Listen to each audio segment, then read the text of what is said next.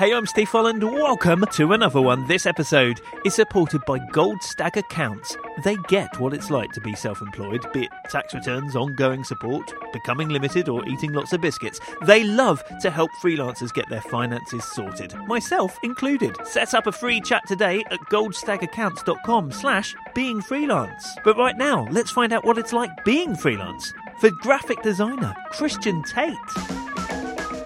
I've always struggled quite a lot with self-confidence in terms of work, even though I've got that 18 years experience and now it's something stupid like 24 years experience. Even now I'm still a bit like, oh, am I good enough? Oh, I wonder if I like it. Oh, are they going to hate it? My lovely wife downstairs, she is an illustrator, so I've been running this business for 7 years. And she's run her business for longer than that. So it's kind of running joke. People always said, oh, well, so you must collaborate together all the time. And we were like, nope, not yet. So every Friday I volunteer at a local nature reserve. So it's basically a day of being outdoors. There's an element of teamwork, and also you come back and your whole body is aching. It's really enjoyable. And it works really well as a mindfulness day. Yeah, so that is Christian, based near Bristol. I don't think he's from Bristol originally, but he ended up studying there, got a degree. Anyway, the story will continue in a moment. Really excited to chat to him. Christian's a member of the Being Freelance community. It would be lovely to see you in there as well. Go to beingfreelance.com, click on community, come find freelancers from around the world, particularly at the crazy time that we find ourselves in. If you're listening to this, it goes out. Yes, another one where I'm sitting in the garden, interrupted by cats and birds and neighbours and cars. Seriously, you're not alone being freelance. You're not alone going through this. Please come and join us. It's easy to do. The community link is at beingfreelance.com. And I will see you in there. Also, as you may have heard, got a new sponsor for the podcast. I want to say a big thank you to Martin at Gold Stag Accounts. I'm not going to lie, he is my accountant, but he's an accountant to loads of freelancers. And that's what I love about him, is the fact that he is self-employed. He gets what it's like to be freelance. I used to have like a very different style of accounting, and it was something I always feared and put off, and now I actually enjoy doing it and feel in control of it all, and that's totally down to him, and he's not even paying me to say that bit. So yeah, when he heard that nobody was sponsoring the podcast right now, he stepped in and said yes please. So Martin, thank you. Check out goldstagaccounts.com/beingfreelance. Also, if you want to support what I do with Being Freelance, you can do. You can go to beingfreelance.com/coffee and buy me coffee and biscuits, or tea and biscuits, either as a one-off donation or a monthly one for what you get from the podcast. But seriously, I know times are tight. I know it's weird right now, and I don't expect it. For those who do, I do, of course, really appreciate it. If you just want to do me a favour, you can leave a review and share this with the people that you know online or in person. If you're allowed ever to see them again, then that would be great as well. Right, should we crack on? I feel like we should. Let's chat to this week's guest. That is freelance graphic designer Christian Tate. Hey, Christian. Hey, Steve. How are you? I'm well. So I mentioned just now, you started to be a graphic designer. You end up in Bristol. But like, what happened next? As ever, let's start hearing how you got started being freelance. Yeah, sure. So graduated in 1995, I think. That's a long time ago now, isn't it? Blimey. And then managed to get a job in the September at it wasn't a design agency, it was kind of like a reprographics sort of house. So they printed out, sort of large exhibition banners and posters and things like that. But they also had a small sort of design department. I basically managed to sort of cling on there for about 3.5 years and do, general design work, brand identities, a lot of the exhibition panel type design that they were printing out. And then it just rolled from there, really. I was basically worked in design agencies in Bristol for 18 years or so before setting up this business. 18 years, that's a hefty amount of time to spend in different in agencies. Yeah. So, were you always doing? Did you end up managing things? Were you dealing with clients? How did your career evolve even at that point within agencies? Well, I guess I always stuck to the doing. I mean, I did go out and present some of the work, you know, when I got to a more senior level. So I'd go out with an account manager or account director and present work to a client or take a brief or something, but not very often, to be honest. It was more, you know, at the coalface doing the design, which is kind of, you know, what I prefer. I mean, I did actually go freelance a couple of times within that 18 years. It was only ever for a year or two, but I did the kind of thing where I was, you know, Christian Tate freelance designer, and I basically just go into other agencies. Agencies would book me for like a week or two or whatever, and I just sit in a corner and have work thrown at me. And, you know, you don't often get the best work freelancing like that. You kind of, you know, you get the work that the studio can't be bothered to do, or there's some ridiculous deadline that they've got, you know, so they think, oh shit, okay, well, let's get a freelancer in to sort that out, kind of thing. So you'd never get the best work, but I always ended up, being suckered back into a full-time job, really, because of money or because of creativity, I guess. So did you like being freelance at that point? I mean, two years is quite a chunk of time. Yeah, I mean, I probably did it twice. So I did a chunk of about 2 years, and then I did a chunk of maybe, I think the last sort of chunk of that was actually only about 6 months or something. I like the freedom of it. I like the work in different places, meeting different people. Yeah, I guess the control of kind of running your own thing. And that's probably where the spark of my business now came. I like that, you know, doing your own thing and in charge of your own destiny. But I didn't particularly like the work side of it. So as I say, you know, you get sat in a corner, you get given the work that nobody else really wants to do or can't be bothered. You know, you're amending other people's designs, doing a lot of artwork, which is just preparing stuff for print and all that kind of thing. So it's all valid experience, but it's not that enjoyable, I would say. So eventually you decide to go freelance again, but this time it's going to be different. Yes. So it was the kind of, right, I'm going to do it proper now. What made it different that time around? During those couple of freelance times, I had, you know, I got a few bits of own client work, just little odds and sods of, you know, friends of friends and kind of thing. And I knew that I enjoyed that the most. So I kind of said to myself, right, I'm going to do that next time. So that was when I sort of started the business up, gave it a proper name, made it a limited company, and thought, right, let's just approach this properly. And then obviously when I started this business in 2013, there was handy things like, you know, social media. So I, you know, started up a proper business Twitter account and all that sort of thing. And to be honest, at the start, I still had to do a bit of that jobbing designer stuff. I had to go into agencies and do a bit of that sort of work just to get some initial money, pay the mortgage, little things like that. But eventually I managed to sort of squeeze that out and get more of the own client work in. And probably for about the past 4 or 5 years, it's been just own client work. So none of the going into agencies and that kind of thing. So you decide to go with a business name and become a limited company. And so was that all like a mindset thing, or the way that you would appear to, like, would you try to appear like the agencies that you had been in before? Like, what was your take on it? I wanted to appear bigger than I was to try and get my own clients.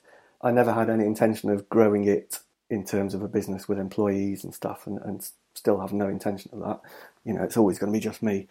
But I wanted to appear bigger from the outside. So even on the website at the time, I mean, I've kind of changed it in the past few years actually, but I talked about we do this and we do that and we can help you do this and that. And not really hiding it from people, you know, I was always honest with people if we had a conversation. I said, you know, it's just me, etc., etc. But almost to try and get those own client gigs in. And it was definitely wanted it in terms of a business name, because it had always annoyed me slightly in the past where I think people assumed you were small because you were just called, you know, Christian Tate, freelance designer. They kind of thought, you probably can't take on this big brand identity job kind of thing. So, and do you think it changed the way that you did it change anything inside you? It's a deep question. It is a very deep question. I don't think it did. Fair enough. No, I'm just trying to think. No, to be honest, like a lot of creatives, I've always struggled quite a lot with self-confidence in terms of, work, even though I've got that 18 years experience and now it's something stupid like 24 years experience or something. Even now, because it's creative work, I'm still a bit like, oh, am I good enough? Oh, I wonder if they like it. Oh, they're going to hate it. Oh, I don't want to send it over in case they don't like it. That kind of thing. But I knew that I had a portfolio to back me up, so I could almost let the work speak for itself. So it's kind of like, even though I don't feel massively confident maybe going into this meeting with this new client, I know that on my iPad or laptop or whatever, I can show them all this work and it is going to blow them away and they're going to love it. But deep down I'll be thinking, oh, crikey, I wonder if... It's terrible, isn't it? And so how did you go about finding those clients of your own? Really, it's either word of mouth or it's social media. So, so when I went freelance in the past, it's kind of like before Twitter, can you imagine? Before it was really difficult because you'd have to phone people and email them or write them a letter, that kind of thing. But the social media stuff made it so much easier. But it's kind of a slow burn. So I do it by building relationships with people on Twitter. So I'd kind of seek out freelance marketing managers maybe, who I know are going to be sort of jobbing around different companies, doing their marketing skills, and then their marketing plan might suggest that company X needs a new website or a new brochure or that kind of thing. So it's building relationships on Twitter, LinkedIn, Instagram with people. So it might not happen straight away. I remember one marketing guy, we had a chat on Twitter a few times, direct messaging, found out he lived in Bristol, let's meet for a coffee. This kind of went on for 6 months, and then eventually he sort of emailed and said, oh, I'm working in this technology company at the moment and they need a folder and a brochure and some pull-up exhibition stands and, can you do a quote for that kind of thing? And so it's building relationships with people really. And then once you've done enough work as this business, Creative Cadence, then the word of mouth referrals start to work, and I always get a testimonial off a client when I've finished a project with them, and that goes on the website and it goes on LinkedIn, and so it's gradual stuff like that rather than the hard sell kind of approach. But you always ask for testimonial as well. Like, do you have a process for that? Yeah, so I always ask for the testimonial on LinkedIn, so via their sort of recommendation thing. Yeah. So I ask for a recommendation, and then when I ask for it, I say, this will obviously appear on LinkedIn, but can I also have permission to put it on my website and maybe use it on social media? Every client always says, yeah, use it where you like. So I put it on the website, and then, I often, if it's a short one, I often put it on a little graphic on Instagram and, put it through there as well. So one testimonial, but squeeze the heck out of it, honestly. There's quite a lot I want to ask about your website. One, so okay, you have like client stories, so I guess those are like case study type things about me, all of these things, quite usual. But then we have working process, FAQs, guide costs under this tab called useful, as I look at it here in 2020. So how have you always had those things on there? If not, like when did you add them? Like what was the thing behind that? It's like working process and guide costs in particular. Have they made a difference as well? I was just intrigued because there's often that thing about, should I put my costs on my website? That was actually one of the last things to go on there. I sort of created it as a page and then it was kind of unpublished for for probably about 6 months. It was sitting there kind of waving at me going, come on, you need to publish me. Because I'd had the idea of trying to put maybe packages on there that a lot of designers have. It's like, get a logo and business cards and a letterhead for X amount. And I always really struggled with that because I found it really difficult to try and tie down what any costs should be. So that's why that's why I state them as guide costs. It's kind of, it could be this kind of thing. But it kind of stops that awful question you get where the designers get, where people phone them up and go, how much for a logo, mate? And you're like, ugh. So I just kind of point them to that and say, look, these are guide costs, but you may require something a bit more bespoke. Let's have a chat kind of thing. So Mm. You mentioned the fact that you don't want to like grow a team and stuff like that. But do you collaborate? Like, is it just you, or do you ever hire other people? So I work with a freelance web developer quite a lot, WordPress developer. So we work together on clients' websites. So I'll sort of, I'll do the design.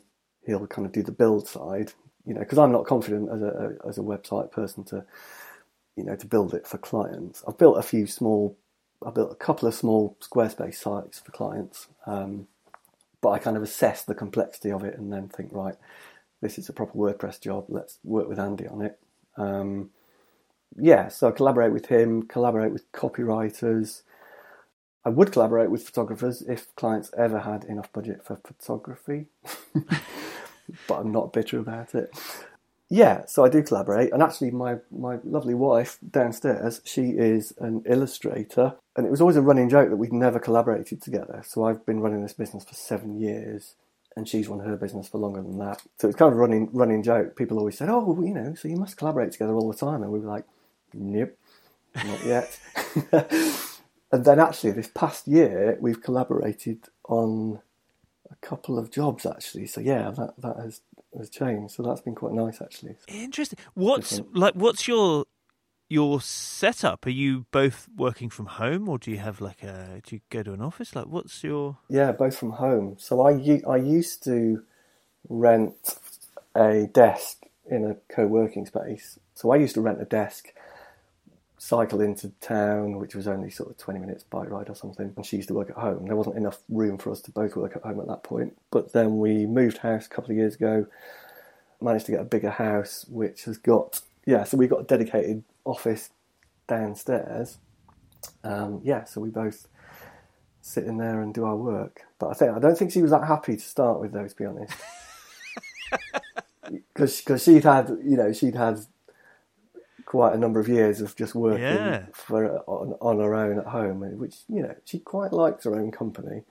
I don't know, she's lovely. I don't want to paint her as a miserable sort of loner. I get it. Yeah, you've had like 10 years of working in your own space at home, and suddenly your husband rocks up. Yeah, so I rock up and I'm kind of like, "Hey, roomie," It's and the look on her face was like, "Okay, well, we'll try this and see if it works." Because there was actually another spare room like across the hallway. It's not Buckingham Palace or anything. It's kind of, and I was like, "Well, okay, if it doesn't work out, I can move over into that other room." But we have that as like the kids' sort of den kind of thing. But yeah, it's worked out. I think we haven't fallen out. Still married.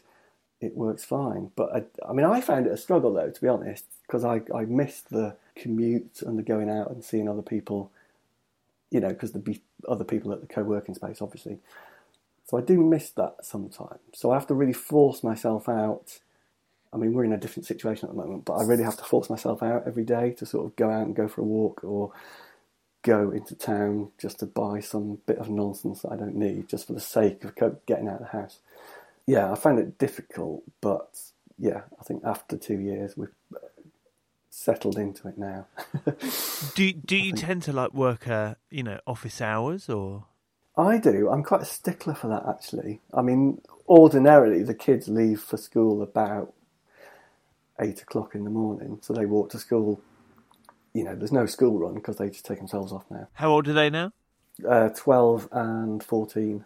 Right. So they just they disappear off, walk themselves to school ordinarily, and so I can sit down at the desk at 8 o'clock, 8:15, get on with some admin and stuff. Yeah, so I'll start then, but I'm better in the mornings. People have different times of the day that they work better, so I'm pretty good in the mornings, but then by about 3:30, 4 o'clock, I'm sort of dead. I'm kind of like, I could quite easily finish now, but I do battle through till 5:30, 6 maybe, but I try and do all the complicated stuff in the morning and then do other stuff in the afternoon, basically. So, is that a cat? The noisy cat has turned up. Demanding I ask a question about whether or not you have any pets. It's just not relevant. No. Well, do you have any pets? He won't leave me alone otherwise. 2 guinea pigs. Do you? Yeah. 2 guinea pigs? Yeah. No, you can't eat them. So, but no, I'm quite a stickler for just doing a work day. I mean, it's never 9 to 5. You have to do stuff sometimes at the weekends, but I desperately try not to, because I just, I value the time with the kids and hobbies and stuff too much, really. Yeah. Although, don't you do something different with your Fridays? I do, yes. So this started about a year or so ago. So I volunteer at a local nature reserve. Yeah, so every Friday I sort of go up there and help the horticulture and grounds maintenance team just doing stuff outdoors. So it's basically a day of, it's 7 hours of being outdoors, clearing, tidying up, trimming, pruning, cutting trees down, getting covered in mud, and driving tractors around sometimes as well, which is cool. And you do that every Friday? Yeah, I did. But until the whole lockdown thing happened? Yeah. So how that started, so about 2 years ago, I did a course. It was a part-time course in like environment and countryside management. What? Just for the hell of it? Well, no. Well, this is tricky because I don't know if clients are going to listen to this, but basically I wanted to come up with a plan B, if you like. So obviously graphic design at the moment, brilliant, lovely, enjoy it, it's great. But I am becoming of a certain age in about 2 years' time. So I thought to myself, look, I can't imagine doing graphic design still when I'm, I don't know, mid-50s, 60s, that kind of thing. But if I'm going to have to work still till I'm 65 or more, and even more now probably, I kind of thought I want there to be something else that I can do. So I hit upon this idea of kind of working outdoors, rangery, countryside management kind of stuff. Cool. So I thought, right, I did lots of research with the National Trust and places like that. And basically the minimum qualification that they require is a level 2 in some appropriate, relevant topic. So I found this level 2 at this college in Bristol. So as part of the course, I had to do 150 hours of volunteering in something relevant. So I thought, well, the quickest way to do the 150 hours is to just dedicate a day a week to it, and then, because that's 7 hours a week. So I started that 1 November, and then by about June the next year, I'd done the 150 hours. So I thought to myself, okay, I can sort of knock that on the head now. And then the thought of not going there every Friday and playing on tractors was devastating. So I just thought, I'm just going to keep doing it because it's really enjoyable and it works really well as a mindfulness kind of day. If you've had a really stressful week, sitting in front of a computer all day, every day, Monday to Thursday. So it's the day of the week that I look forward to. I think, right, I can just go out and spend 7 hours outdoors. And there's an element of teamwork there as well. So I'm working with other people, which is good, and because it's they've got a large collection of sort of birds there. So you might get to help feed the swans and stuff. And there's like flamingos wandering about, and it's an amazing place. So yeah, mindfulness day and getting your hands dirty and driving tractors. It's just brilliant. So. I love this so much. And also for a year, I've managed to do 4 days work a week, and it didn't have any impact on income or that kind of thing. The income was, pretty much about the same. And I told all the clients that that's what I do every Friday, and they were, quite like you are, like, oh, that sounds brilliant. Yeah, go for it. So it just worked out, and I just couldn't bear to the thought of stopping doing it. My wife can tell, I come home on a Friday covered in mud, literally, from head to toe sometimes if it's a wet, sort of wintry kind of day. But, I'm sort of, my face is kind of beaming, it's, I love it.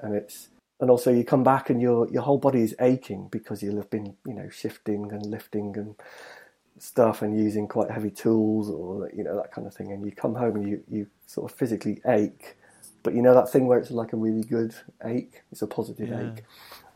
Well, I say no. No, because I don't do it. Well, I do know what you mean. That thing where you've been out in the garden and you've dug a hole or something. Yeah. So so I love it. So so I'm going to still try and progress, still try and do that. Good for you. Okay, now, Christian, I always do this thing where I ask for 3 facts about yourself to make 2 true, 1 a lie. Let me figure out the lie. What do you have for me? Oh, I like this bit. Yes, okay. So fact 1 is I once changed the wheel on a jet fighter aircraft.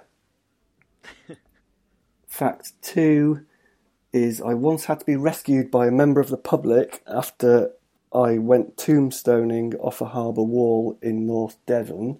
And then fact 3 is I once went skiing with Keith Chegwin. Okay, right. Now, I was about to say we have to explain what tombstoning is, but we'll also have to explain what Keith Chegwin is. So, But let's start with tombstoning. For people who don't know what tombstone... So it's basically sort of, jumping off of something like a harbour wall or a cliff at fairly great height into the sea. It's stupid is what it is, isn't it? So it's dangerous. It's dangerous and stupid, and, you're supposed to sort of keep your body as straight as possible as you sort of enter the water without damaging yourself. But what happened that you needed to be rescued? Well, I'd not done it a lot, but, saw, it was that balmy summer day, and you kind of think, oh, the sea's quite inviting. Other kids younger than me doing it, obviously. So how old were you? I was, I think I was in my early 40s. And then there was other young teenage lads doing it, and obviously doing it. I thought you were going to say 14. You were in your early 40s. Yeah, because we go down to North Devon and stuff quite a lot. Camping and. So you're in your early 40s. You've got kids. Oh yeah. And I thought this is a good idea. Yeah, because my kids didn't want to do it, and I was like, oh, I'm going to have a go at this. No. Basically, I've not done this a lot. So I kind of jumped, and then somehow instead of staying straight, my body kind of slightly rotated in midair somehow, and I just kind of hit the water with a slap rather than a perfect. Well, like a belly flop. Yeah, not quite, but yeah, I basically winded myself as I went in, and then because I'd winded myself, I kind of came up and was suddenly forgot how to swim and that kind of thing. So yeah, so somebody a lot younger than me had to kind of help me back to the beach. It's so massively embarrassing. I mean, it sounds ridiculous, but it does sound true as well. Right, we do have to explain. So Keith Chegwin is, let's just say he's a minor, or he was, I think he's passed away now, a minor wacky TV celebrity, but to be fair, who had a career for years and years and years, but kind of eccentric character. So what did you do with him? Skiing. So basically, I don't know how old you are, Steve. You're probably younger than me, but do you remember a Saturday morning TV program called Saturday Superstore? Yeah. Okay, so that was hosted by DJ Mike Reed, and they used to send Keith Chegwin off every week. He was like the outside broadcast roving reporter type guy. So they used to send him out to a different town or city or whatever each week to do his broadcast from. So he'd have a group of kids around him, and So for some bizarre reason, he came to our fairly dowdy, depressing northern town, of which this northern town had no redeeming features apart from this dry ski slope. And even that was fairly depressing, it was shrouded in mist. But at the time, I was having ski lessons on a Saturday morning. Most other kids are sort of playing football on a Saturday morning, and this is going to sound really middle class, but I was having ski lessons, darling. So the ski instructor basically phoned round all the parents a couple of weeks before and said, everyone that's having ski lessons, can you all pile down to the ski slope on this Saturday morning?